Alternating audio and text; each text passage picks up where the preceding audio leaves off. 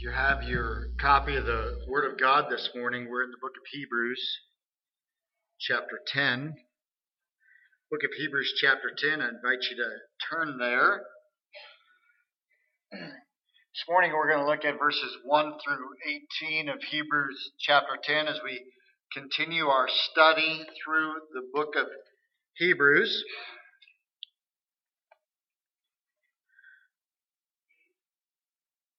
And the title of this message this morning is The Savior We Need for Total Forgiveness. Hebrews chapter 10, verses 1 through 18. I'll be reading from the English Standard Version this morning. For since the law has but a shadow of the good things to come instead of the true form of these realities, it can never, by the same sacrifices that are continually offered every year, make perfect those who draw near. Otherwise, would they not have ceased to be offered, since the worshippers, having once been cleansed, would no longer have any consciousness of sins? But in these sacrifices there is a reminder of sins every year. For it is impossible for the blood of bulls and goats to take away sins. Consequently, when Christ came into the world, he said, Sacrifices and offerings you have not desired, but a body have you prepared for me. In burnt offerings and sin offerings you have taken no pleasure. Then I said, Behold, I have come to do your will, O God, as it is written for me in the scroll of the book. When he said above, You have neither desired nor taken pleasure in sacrifices and offerings and burnt offerings and sin offerings, these are offered according to the law. Then he added, Behold, I have come to do your will. He does away with the first in order to establish the second. And by that will, we have been sanctified through the offering of the body of Jesus Christ once for all. And every priest stands daily at his service, offering repeatedly the same sacrifices, which can never take away sins. But when Christ had offered for all time a single sacrifice for sins, he sat down at the right hand of God, waiting from that time until his enemies should be made his footstool of his feet. For by a single offering he has perfected for all time those who are being sanctified. And the Holy Spirit also bears witness to us. For after saying, This is the covenant that I will make with them after those days, declares the Lord, I will put my laws on their hearts and write them on their minds. Then he adds, I will remember their sins and their lawless deeds no more. Where there is forgiveness of these, there is no longer any offering for sin. Have you ever had a guilty conscience in your life? Perhaps you had done something that you should not have done, and you were trying to keep it hidden, but instead you were eaten up with guilt, and you wondered if anyone knew what you had done, and you feared that the truth may be found out. That's kind of the way a guilty conscience works in our life. It makes you feel guilty and sometimes depressed and sometimes anxious. There are even those in the church that feel this way. Does God truly forgive? What will really happen when I stand before God? Will He punish me for the things that I've done in my life? In 1958, a young Korean student at the University of Pennsylvania finished a night of study and penned a letter to his parents in Korea. After sealing the letter, he left his apartment to drop it at a corner mailbox. When he returned from the mailbox, a gang of teenage boys attacked him without speaking a word. They kicked him with their shoes. They pummeled him with their fists. One beat him with a lead pipe, the other with a blackjack. And when they had finished their nasty work, they left him mortally wounded. When police found him in the gutter several hours later, he was dead. Philadelphia citizens were shocked at the violence. They cried for vengeance. The district attorney obtained permission to try the offenders as adults and so they could receive the death penalty. Then an incident occurred which changed the entire outlook of the trial. A letter arrived from Korea, signed by the parents of the murdered student and 20 of his relatives. It read in part, Our family has met together. We have decided to petition that the most generous treatment possible within the laws of your government, be given to those who have committed this criminal act.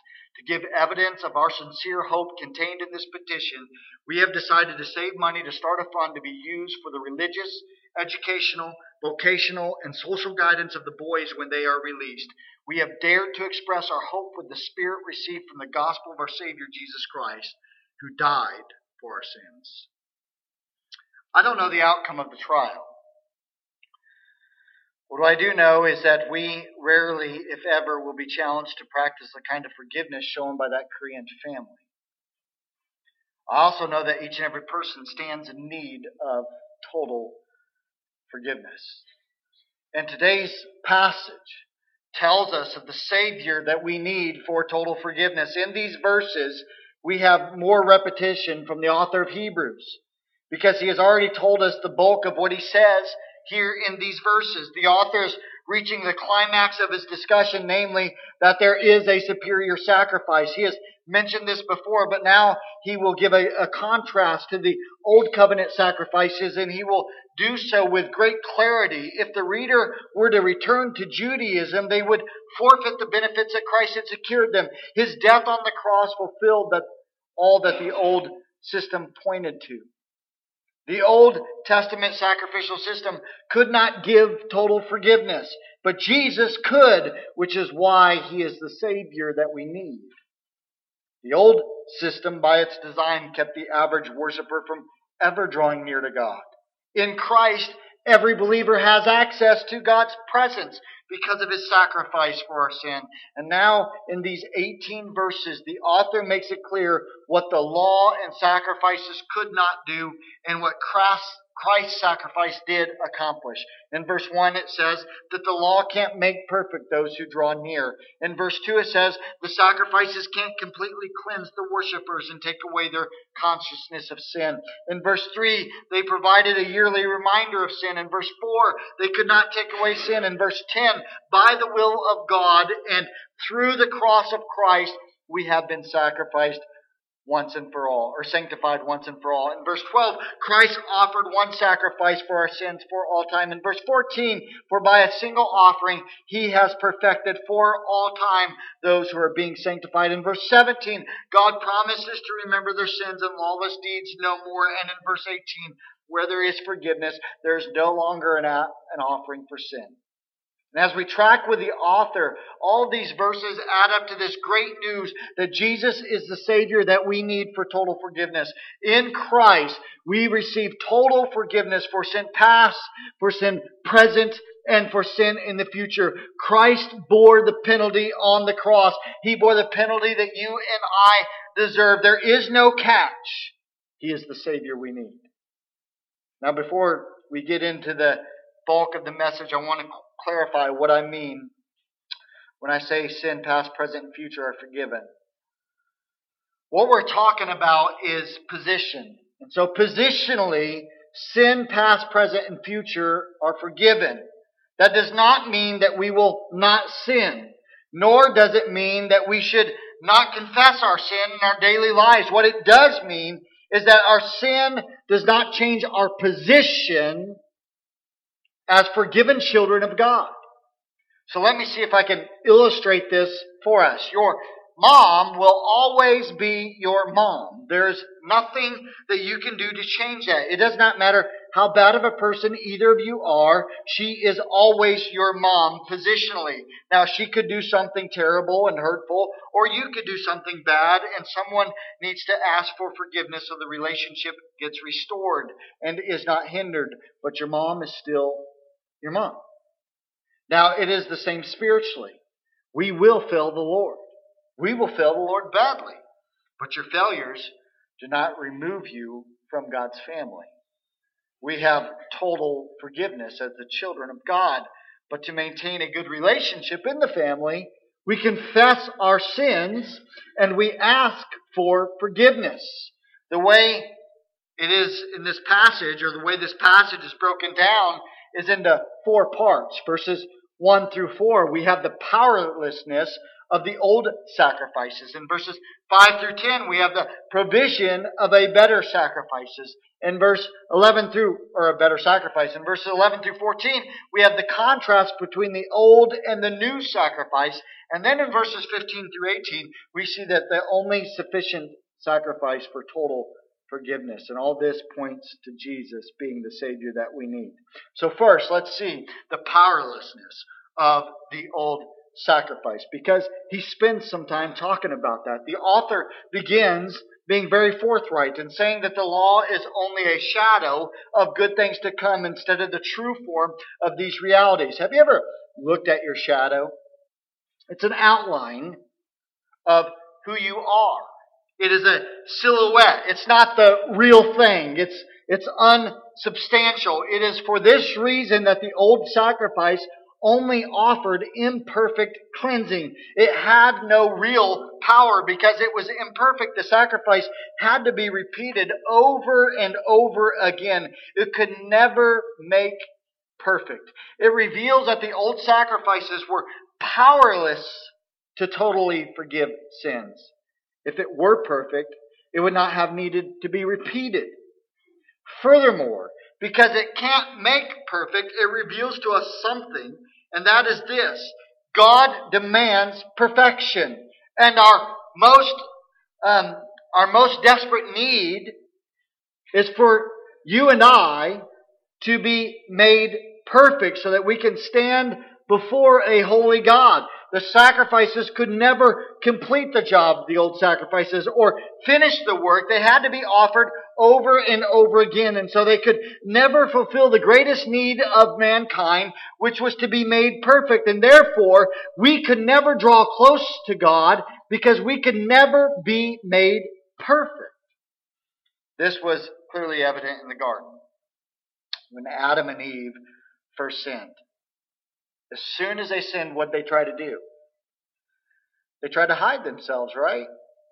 They tried to hide from the presence of God because they had done something wrong. If you've ever been a parent, you know exactly what it means when your child tries to avoid you. Or if you ask them what they are doing and they say this word right here, nothing. Right? Then when you finally get their attention, they won't look at you in the eye. Why? Because they're guilty. You ever yell at your dog? They run and hide. Because even a dog has a sense of guilt. They know when they're bad.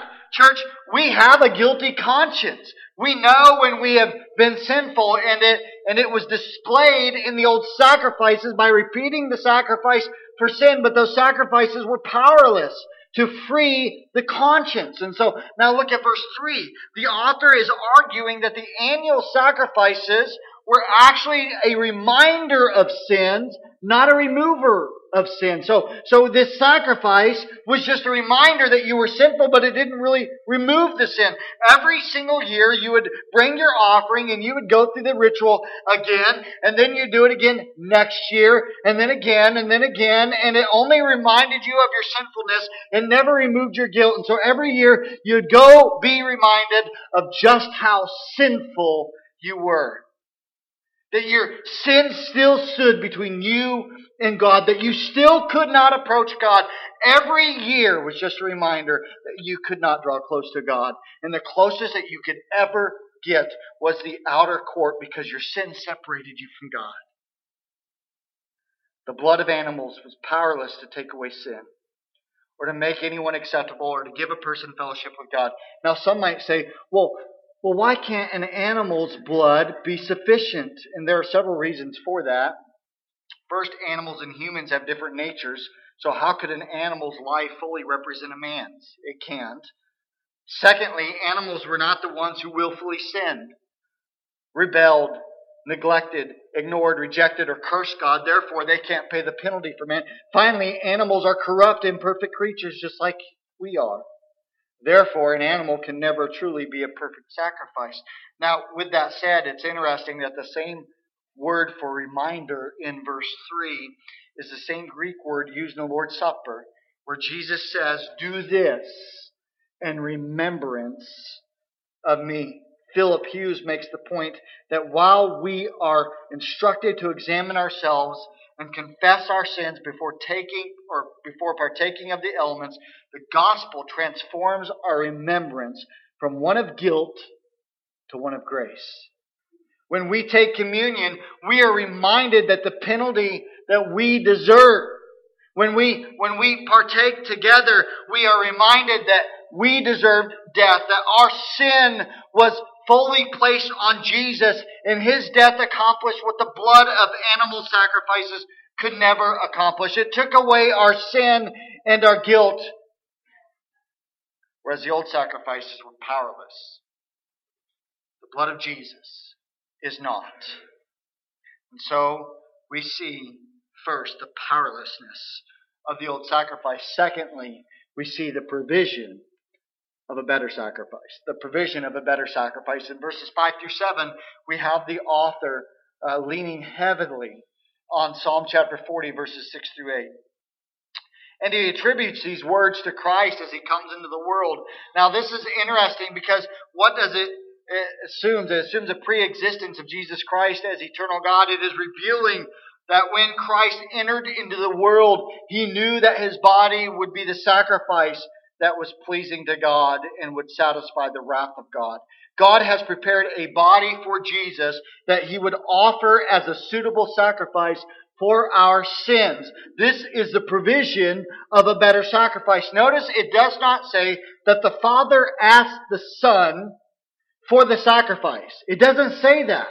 It says that the Father prepared a body for the Son. The Father was asking for obedience. This is about the Father's will and the Son's obedience to the will of the Father, which is profound. And so in verses 5 through 10, it gives us this great information on the provision of a better sacrifice. First of all, we see that the cross was God's will. The cross was God's will. The only way that Jesus could please God was by doing the will of God, and the cross was God's will.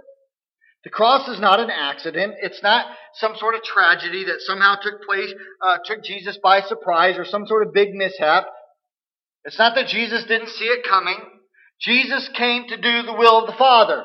It says that. He came to be the living sacrifice as the lamb set before the slaughter. That's the whole purpose of why Jesus came. It was not a setback. It was the plan from the beginning. It was God's predetermined plan before the beginning of time to deal with the sins of mankind. God's Son would enter the world as a man in a body designed by God. And He would fulfill the law of God by His complete obedience to the will of God. And He would die as a sacrifice because God's justice demanded a payment for sin. It had to be paid somehow. Now here's the mystery of all that. Here's the mystery of the fact that the cross was God's will and that Jesus was going to the cross no matter what. The whole complete mystery, even though God ordained the cross, even though He ordained every last little detail of the cross, even though it was prophesied to happen, God is in no way responsible for the sin of those who crucified Jesus. That's the mystery. Listen to what Acts chapter 4, verses 27 to 28 say.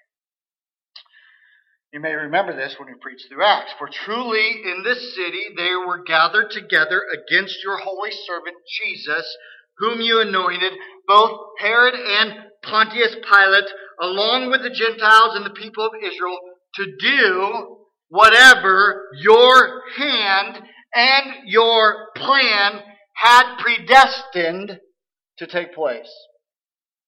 He says, the writer of Acts says, whatever your hand and your plan had predestined to. So these people did what you predestined to take place.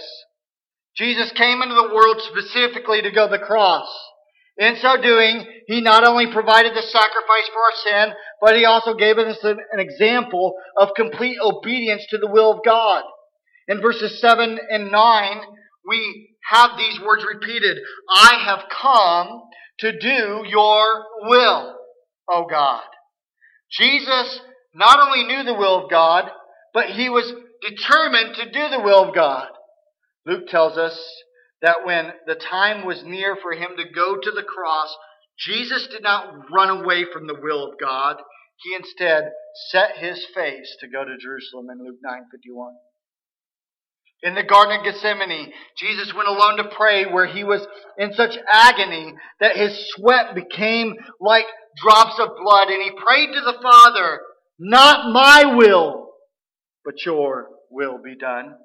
I don't think that we can fathom the difficulty of the sinless Son of God being made sin for us. I don't think that we can truly understand the suffering that Jesus went through. But here's the thing. He was determined to obey the will of God. It did not matter how difficult it was. It did not matter that it was a broad, a terrible display of suffering and pain and unbearable pain. He was going to be obedient to the will of God. And this is a lesson for us, that we too should be obedient to God's will, no matter the cost. In the midst of suffering and pain, heartache and heartbreak, in the midst of temptation and hurt, we must remain obedient to God's will. We don't wait until the moment of temptation is on us. We have to decide now that we will be obedient to God's will. Then, when you're faced with temptation, you'll be ready for obedience. Not only was the cross God's will, but we also see that Christ's perfect obedience permanently does away with the old sacrificial system. Christ's perfect obedience permanently does away with the old sacrificial system. Look at the latter part of verse 9. He does away with the first to establish the second. The emphasis, there's this emphasis on what has already been said above, which is that the old sacrifice for sin was inadequate. In verses 5 through 6, when we read that God did not desire sacrifice, that was a common theme in the Old Testament. And it was to say that God did not desire sacrifice for the sake of sacrifice. In other words, they should not sacrifice if it were not out of a repentant heart. God is not pleased when people simply go through outward emotions or outward motions when our hearts harbor sin that we're not willing to forsake.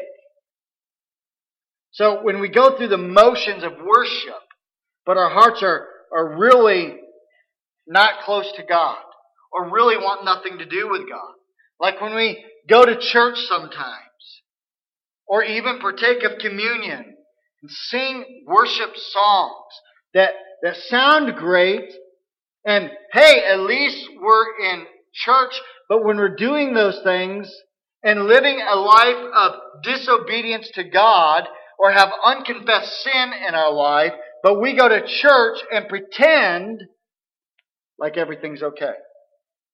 Like, it's no big deal. Everything's good in my life. Which was a common theme. Just to sacrifice for the sake of sacrifice. Just go through the motions. Well, I go to church because it's what I do. However, that's not really the author's main point. The main point is that Christ's sacrifice was perfect. Because Christ is perfect. Therefore, when he offered himself as a sacrifice for sin, it was the perfect sacrifice because he is perfect. And being perfect, it completed, it fulfilled, and it finished the old sacrificial system forever. Perfect sacrifice. It satisfied the holiness and the righteousness and the justice of God once and for all. This is why I can't accept the view that there's going to be some sort of animal sacrifices in the millennium, because it just doesn't make any sense. The cross of Christ fulfilled the old system, and there is no reason to go back to the old system. Thirdly, through Christ's obedience, we are sanctified. Through Christ's obedience, we are sanctified. This is what verse 10 tells us. We have been sanctified. Now this is a reference to the inward cleansing of sin. This is to be sanctified positionally, like I talked about there at the beginning. It is a restoration to the favor of God and being made acceptable to God. What is interesting is the verse starts off with, and by that will. That's how the verse starts, verse 10. And by that will. Whose will is it referring to when it says, and by that will? It is referencing the will of the Father.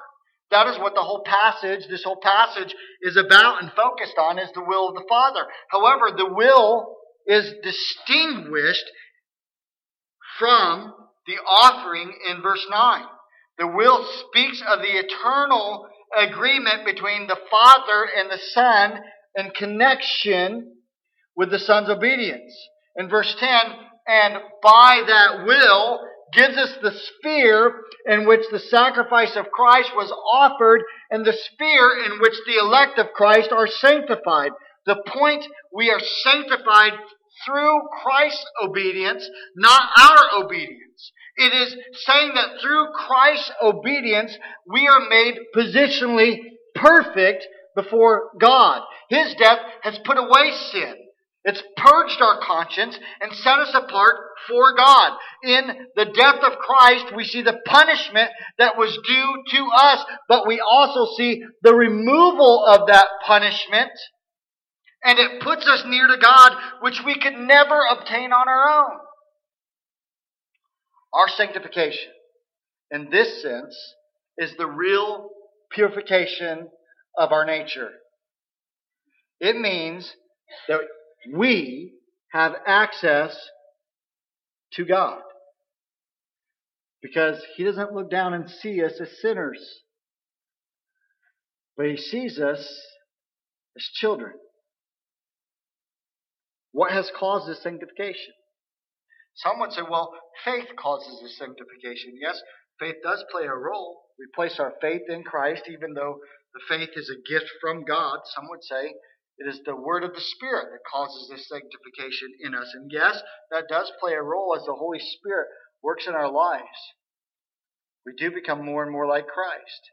But that is different than this sanctification. Some would say it is Christ. And yes, the redemptive work of Christ has earned for us the gift of His Spirit to renew us. However, in this case of this sanctification that's talking about, which makes us new creatures, look at what the cause is. The cause is the sovereign, eternal will of the Father. That's what it's talking about. And by His will, or by this will. Whose will? The will of the Father. The will of the Father causes my sanctification. He is the cause. That's why verse 10 starts, by that will. Listen, all that the will of God has ordained for our good is communicated to us through Christ's obedient sacrifice, which sanctifies us. You are sanctified by the sacrifice of Christ, and that's applied to your life solely by the sovereign will of God. That's only understood and apprehended by the Holy Spirit who enlightens us and opens our heart. It is all and completely the work of God to bring about His will. And so we've seen the powerlessness of the Old Testament sacrifice and that they could not completely remove sin. And we've seen the provision of a better sacrifice through Jesus Christ who sanctifies us. Now let's see the contrast between the old and the new sacrifice. In verse 11, we read that every priest stands daily, repeatedly, offering sacrifice. They were never done with their work, as those sacrifices could never take away sin. Now, interestingly enough, the one who brought the perfect sacrifice, Jesus Christ, does not stand, but He completed His duties, and now He sits at the right hand of the Father. The earthly priests could never sit because their job was never done. Jesus was the perfect sinless Son of God, and He made the perfect sacrifice for our sin, and He was able to sit because His work was complete. Secondly, the priests made the same sacrifice over and over again. But Jesus made one sacrifice for sin. Jesus was perfect and eternal. Animals are not. They could never take away the sins of the people on themselves and bear the guilt. They could not be the perfect sacrifice, but that is what is so glorious about the gospel. Because Jesus is the perfect sacrifice and the eternal sacrifice that takes away our sin and guilt and punishment. Thirdly, the old sacrifice never took away sin, but Jesus triumphs over all enemies.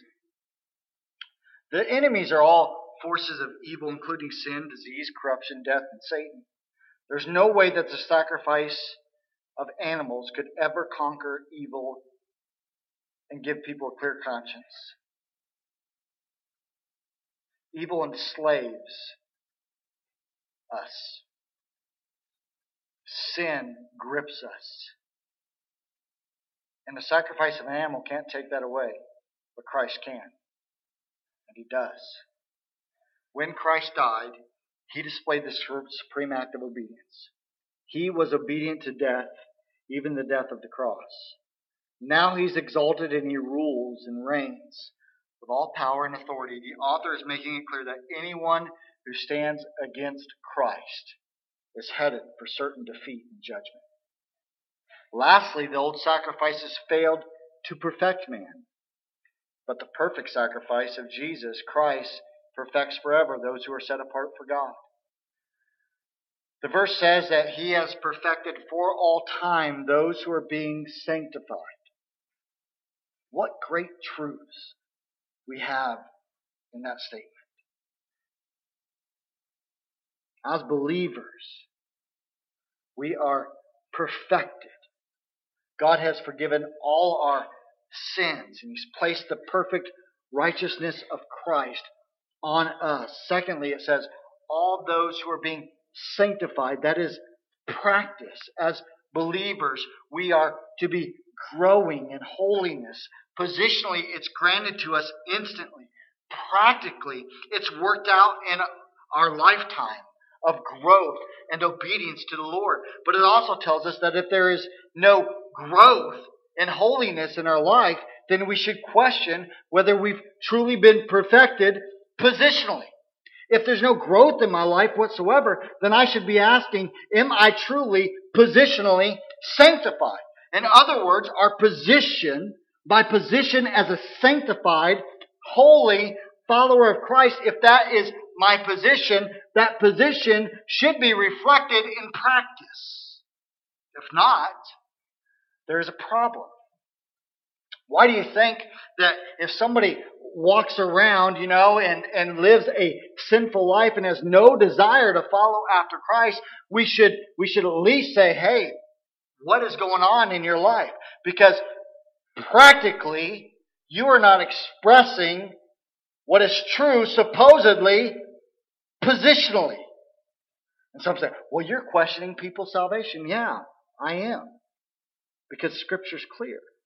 If practically doesn't show position, then I should say, I don't know if that person knows the Lord, and therefore I should be sharing the gospel with him. The author wraps this section up by revealing, fourthly, the only sufficient sacrifice for total forgiveness. And here the author's quoting from Jeremiah chapter 31, verses 31 through 34. In verses 15 through 18, he attributes this prophecy of Jeremiah to the Holy Spirit, who inspires all Scripture. And God promises to put His laws upon His people's hearts and to write them on their minds. This actually is very interesting because someone would possibly claim that since the author of Hebrews has made such an emphasis on the setting aside of the law, then people would just, in their life, succumb to lawlessness. They would just live however they wanted to, but the author cuts that idea off by making it clear that God's people are not marked by disobedience, but the opposite. They are marked by a heart that's obedient. That is the point of what the author's saying. The sanctified are those who God puts His laws on their hearts. So if you're sanctified, God writes His law on their heart, and writes them on their mind. In other words, the evidence of your sanctification is, like I just said, the evidence that you are sanctified is your obedience. Now what's interesting is the author says the Holy Spirit bears witness to us. The Holy Spirit is at work within the life of the believer, and it is proof that Jesus takes away our sin. The Holy Spirit is a witness to the covenant between God the Father and God the Son, to which the Son would be obedient to the will of God the Father and purchasing the redemption of His own. In other words, the Holy Spirit was present when the covenant was made. Furthermore, the Holy Spirit bore witness to when our mediator, Jesus Christ, sufficiently completed His sacrifice and sat down at the right hand of the Father. Furthermore, the Holy Spirit bears witness to the complete work of sanctification in the hearts and minds of every believer, of those for whom Christ died. The emphasis is on the unity and the presence of the Godhead for our sanctification. The author of Hebrews is saying, hey, Father, Son, and Holy Spirit, they came together. The covenant's made together. They're all present when this takes place. For your sanctification, all three are involved. That is what the Holy Spirit is a witness to, but how does He bear witness to us?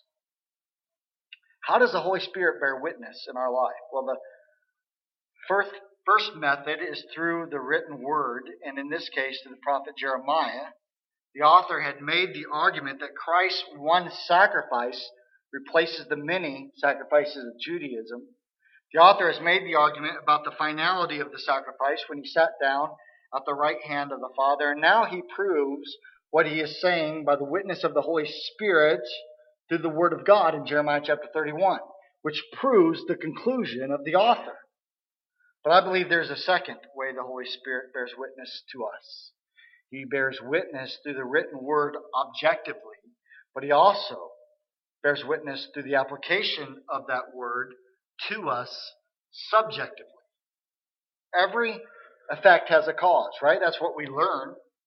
A tree is known by the fruit it produces. You don't pick oranges from an apple tree. So it is with every Christian. The Holy Spirit applies the Word to our heart, and it bears out in our lives. Every working in our life was purchased by the obedience and the blood of Jesus Christ, and there will be evidence in our life of being followers of God, being followers of Christ. And the author gets to his point directly when he makes this statement: I will remember their sins and lawless deeds no more. Now, that's not to say that God is absent-minded or that God is somehow forgetful, but rather, as Romans 8 chapter 1 verse says, there is now no condemnation for our sin. Our sin is totally forgiven because Jesus is the only sufficient sacrifice for total forgiveness. The payment for our sin has already been made by Christ. Our sins are not reckoned to our account, but instead the righteousness of Christ is reckoned to your account. And so the conclusion is, where there is forgiveness of these, there is no longer any offering for sin. The old sacrifices are now rendered useless. They are not obsolete because they no longer can cover your sin, but they're not obsolete in the sense that they pointed to Jesus Christ, who has completely fulfilled them. Jesus is the Savior we need for total forgiveness. If you have total forgiveness through Jesus Christ, why in the world would you return to anything else? That's the point. If you have total forgiveness, if Jesus truly is the one, the Savior we need for total forgiveness, and if you have total forgiveness in Jesus Christ, which every person desperately needs, because we all stand guilty, the whole world needs total forgiveness, and that should be our proclamation. You need forgiveness? It's found in Jesus Christ. If that is the case, then why would we return to anything else? then why would we think, oh, well, this is better or that's better? And the author's point is, why in the world would you go back to Judaism sacrificing the animals because they don't forgive you? It's like saying, stop it. Knock it off. That's not going to do you any good. You've already been forgiven through Jesus Christ. Why try something else? It's like today. We try to work our way for forgiveness, right? You do something bad. Well, I got to do something good. No! That's not the way it works. It's why we have the Lord's Supper together instead of an altar up here where you come and bring your animal sacrifice. Can you imagine if we had a little altar built up here? Go ahead, bring in your sacrifices, folks. We'll slaughter them for you. Jesus Christ has accomplished everything that was necessary for total forgiveness. In closing, I want to speak about a few things that our text proves to us. First, our text proves that there is no such thing as purgatory. There is no such thing as purgatory. Purgatory is a made-up doctrine that says our sins must be purged away after death. This is a denial of the gospel of grace and a denial of the death of Jesus Christ, and places us in a wrong position. The death of Christ places us in perfect standing with God, not in some sort of sub-perfect standing. And so these verses prove the idea of purgatory is a lie. It's not found in Scripture anywhere. It's made up so we can find a way to make you earn your way. Second thing the text proves or does away with is the practice known as penance. Penance is the idea that good deeds that are prescribed by the church will sanctify you from sin and cause you to spend less time in, guess where? Purgatory. So this is coupled with indulgences, which is why Martin Luther had such a problem with Catholicism, Roman Catholicism, and its indulgences. They would be sold to remove the full punishment or the temporal punishment of sin. So you could go buy an indulgence that would remove the temporary or full punishment or of temporal sins. And so you could purchase that, and then you're all good. Now you got less time in purgatory, which is a made-up doctrine in the first place. You see, it was an ever-ending, well, you're going to go to purgatory, you got to earn your way out of there, and the only way you can earn your way out of there is, hey, I got this indulgence to sell you. I could make some money. If I preach that kind of thing, I got something to sell you. Our text does away with both those. There is no such thing as purgatory. There is no such thing as penance. You know why? Because Christ paid it all. It's already been paid. You can't pay it. Anything that detracts from the total sufficiency of Christ's sacrificial death is absolutely and utterly unbiblical. His death obtained total forgiveness for believers. His death perfected us for all time. His death sanctified us once and for all. His death takes away completely the guilt of our sin. To believe anything else is just like going back to Judaism. Why would anyone return to something inferior or substitute something inferior for the death of Christ? Our faith as followers of Christ should cry out, "Thank you, Jesus. Thank you for perfecting me in your sight. Thank you, Lord." It says, Lord, I hate my sin. I hate the fact that I mess up. I hate the sin that I struggle with. I hate it. I hate it. I hate it. And I long to do what is pleasing in your sight.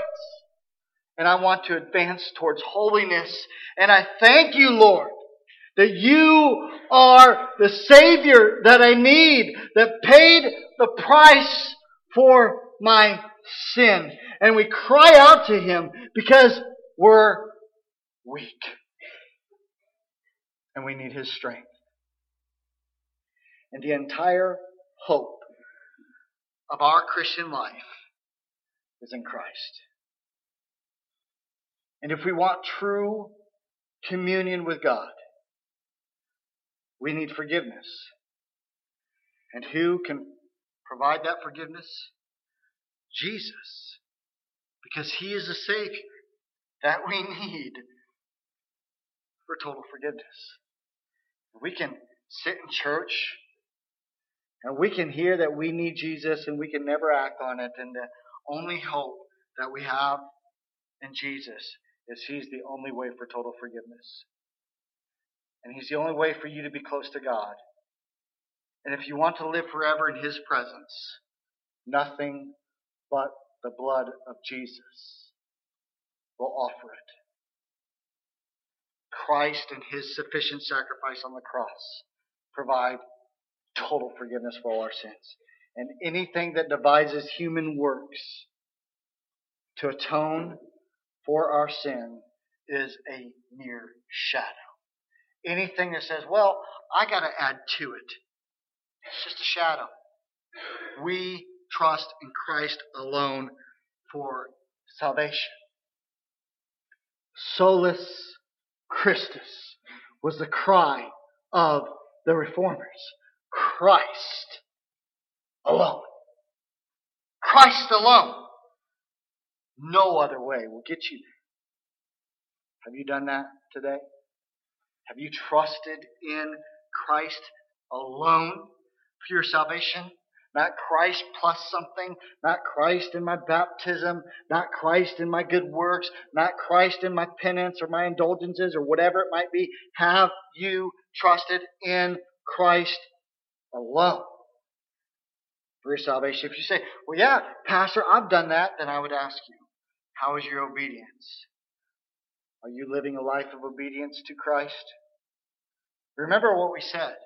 Positionally, before God, we are perfect, but practically, we are being sanctified. And so I ask you, are you growing in holiness this morning? If you reflect on your life and there's no growth, then there's a reason to question where you are at positionally. And if you reflect on your life and there is growth, but perhaps it's marginal growth. Perhaps you've stunted your growth because of sin in your life, because of your refusal to be obedient to His Word, or because of your failure to gather together with the saints, because of just being lazy, being a lazy Christian. There's a lot of lazy Christians. Maybe you don't study your Word. Maybe you just don't, I don't want to go deep. That's too hard. There are many reasons why our practical sanctification can be slowed. And maybe you're a believer and you need to repent today. Speed up that growth process and say, Lord, I'm sorry. I repent. Will you forgive me? He offers total forgiveness. So you need to change the direction you're heading and head a different direction. Maybe that's you this morning. If the Lord's spoken to you this morning, I'll give you the chance to respond. I'll be standing right down front. Maybe you need prayer this morning. Maybe you need to come to know Christ and place your faith in Christ alone for your salvation. I'd be glad to talk to you. I'll pray with you, and we can talk later, or you can come down and say, hey, I need to talk to you later, whatever it might be, and I'll have that conversation with you afterwards. Maybe this morning you just need some prayer. Maybe you're not where you should be. Maybe your sanctification process is slowed by your own fault because you're living a life of sin. I'll be glad to pray with you about that. I'm not a priest. You don't need to come confess your sin to me. But we can definitely talk about it and pray together. I'm open for that. However the Lord's spoken, I pray that you'd respond this morning. Let's close with prayer.